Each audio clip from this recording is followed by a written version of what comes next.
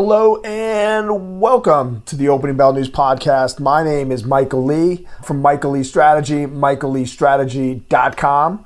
Today, we are seeing yo-yo markets. We at one point were close to being down for the day. We're now about 50 basis points higher as we go into the final hour of trading. Much of the discussion is going on the back and forth with government stimulus, whether or not we're going to get another multi-trillion-dollar stimulus package or not.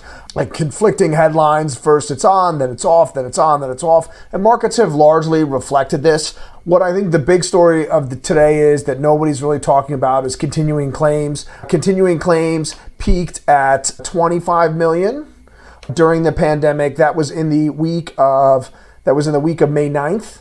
So that's when unemployment peaked from this pandemic, 24,912,000. Pre-pandemic, that number was just about 1.8 million. So we lost just over 23 million new jobs. Today, that number came in at 11.7, just under 11.76 million.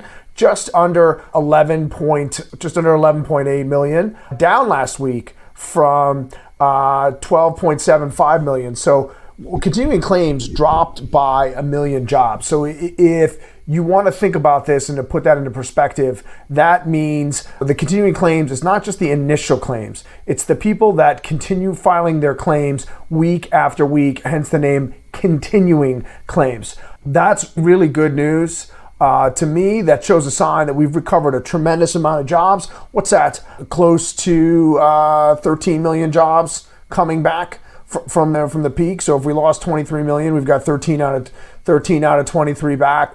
Looks like the pace has been pretty steady when you look at the chart of these jobs coming back, and you still have California and New York mostly on lockdown. They represent a third of all the unemployment claims. So when those states open back up, whether that's my guess is that'll be directly after the election, you're going to see that labor market improve even more. The next news, we got PMI's manufacturing number coming in at 53.1, slightly below consensus, and the same as August, but still above 50, expanding. So that's a pretty good number there. Then we also got the ISM manufacturing index that came in at 55.4, just below consensus of 56.3 and down from 56 last month. It's still an expanding number. That's what we want to see. We want to see firmly in expansion as we go into this recovery. Another number that came out today was construction spending. So construction spending up 1.4% month over month, up 2.5% year over year.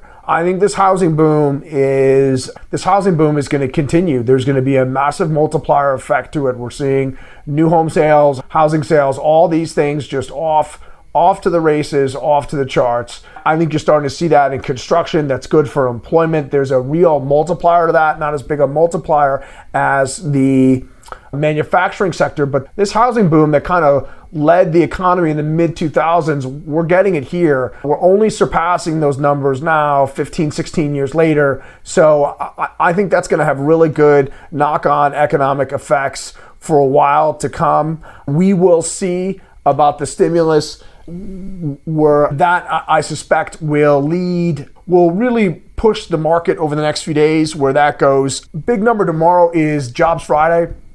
So this is the last jobs for the presidential election. I suspect based on the ADP number that we got this week, the continuing claims number we got this week, that we should have a pretty healthy number. The consensus estimates for the employment tomorrow, we'll see what that is. Just under 900,000 new jobs added. Last month was 1.37 million, but the range is 400,000 and 1.5 million, and the unemployment rate estimates are from 7.1 to 8.6. So this is a wide number. We'll see where this comes in. This could go anywhere. What's important will be to look at the last 2 months revisions. So this number that comes in tomorrow, it's very important in a lens for the election to let us know where we're going. However, it will get revised twice. Always look for those revisions. We'll be back here tomorrow breaking that down for you. But that's all we got for today. I'm Michael Lee, Michael Lee Strategy, michaelleestrategy.com for the Opening Bell News.